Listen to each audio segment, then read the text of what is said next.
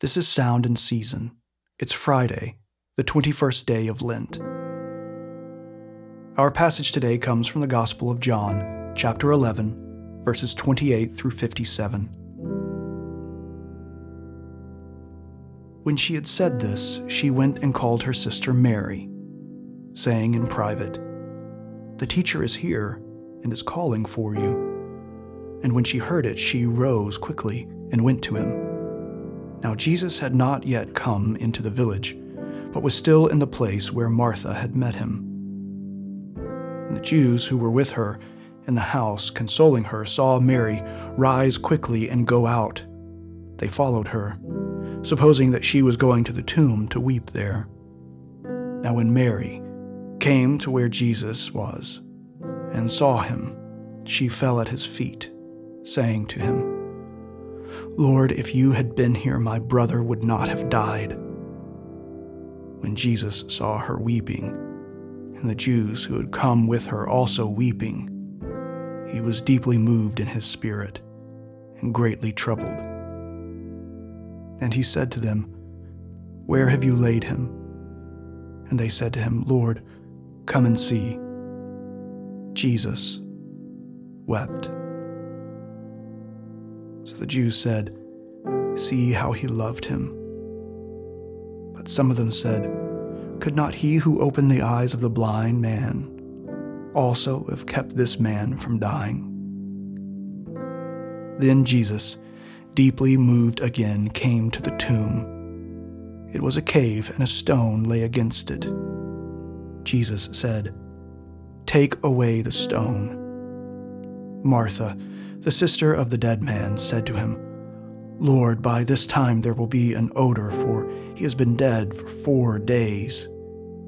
Jesus said to her, "Did I not tell you that if you believed, you would see the glory of God?" So they took away the stone, and Jesus lifted up his eyes and said, "Father, I thank you that you have heard me. I knew that you always hear me, but I said this on account of the people standing around, that they may believe that you sent me." When he said these things, he cried out with a loud voice, "Lazarus, come out." The man who had died came out, his hands and feet bound with linen strips, and his face wrapped with a cloth. Jesus said to them, "Unbind him and let him go." Many of the Jews, therefore, who had come with Mary and had seen what he did, believed in him. But some of them went to the Pharisees and told them what Jesus had done. So the chief priests and the Pharisees gathered the council and said, "What are we to do?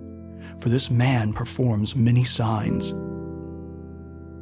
If we let him go on like this, everyone will believe in him, and the Romans will come and take away both our place and our nation." But one of them, Caiaphas, who was high priest that year, said to them, "You know nothing at all, nor do you understand that it is better for you that one man should die for the people, not that the whole nation should perish." He did not say this of his own accord, but being high priest that year, he prophesied that Jesus would die for the nation, and not only for the nation, but also to gather into one the children of God who are scattered abroad. So from that day, they made plans to put him to death. Jesus therefore no longer walked openly among the Jews, but went from there to the region near the wilderness, to a town called Ephraim, and there he stayed with the disciples. Now the Passover of the Jews was at hand, and many went up from the country to Jerusalem before the Passover to purify themselves. They were looking for Jesus and saying to one another, as they stood in the temple, "What do you think? That he will not come to the feast at all?" Now the chief priest and the Pharisees had given orders that if anyone knew where he was, he should let them know, so that they might arrest him.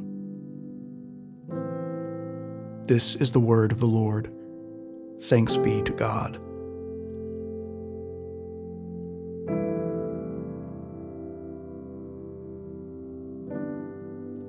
Our reflection for the day comes from the 5th century Italian theologian Chrysologus, the Bishop of Ravenna. Martha, again you know but you do not know. Martha, again do you really know, when you do not know, that your brother can rise here and now? He is able, yes, God is able to raise up one from the dead as a sign for this time. God who will later raise up all the dead to eternal life. Martha, right in front of you is the resurrection that you are putting so far into the future. The Spirit groans so that the flesh would come back to life. Life groans so that death would be put to flight. God groans so that humanity would rise. Pardon groans lest the verdict be unfavorable. Christ groans as he subdues death, because one who snatches an unparalleled victory over an enemy cannot but groan.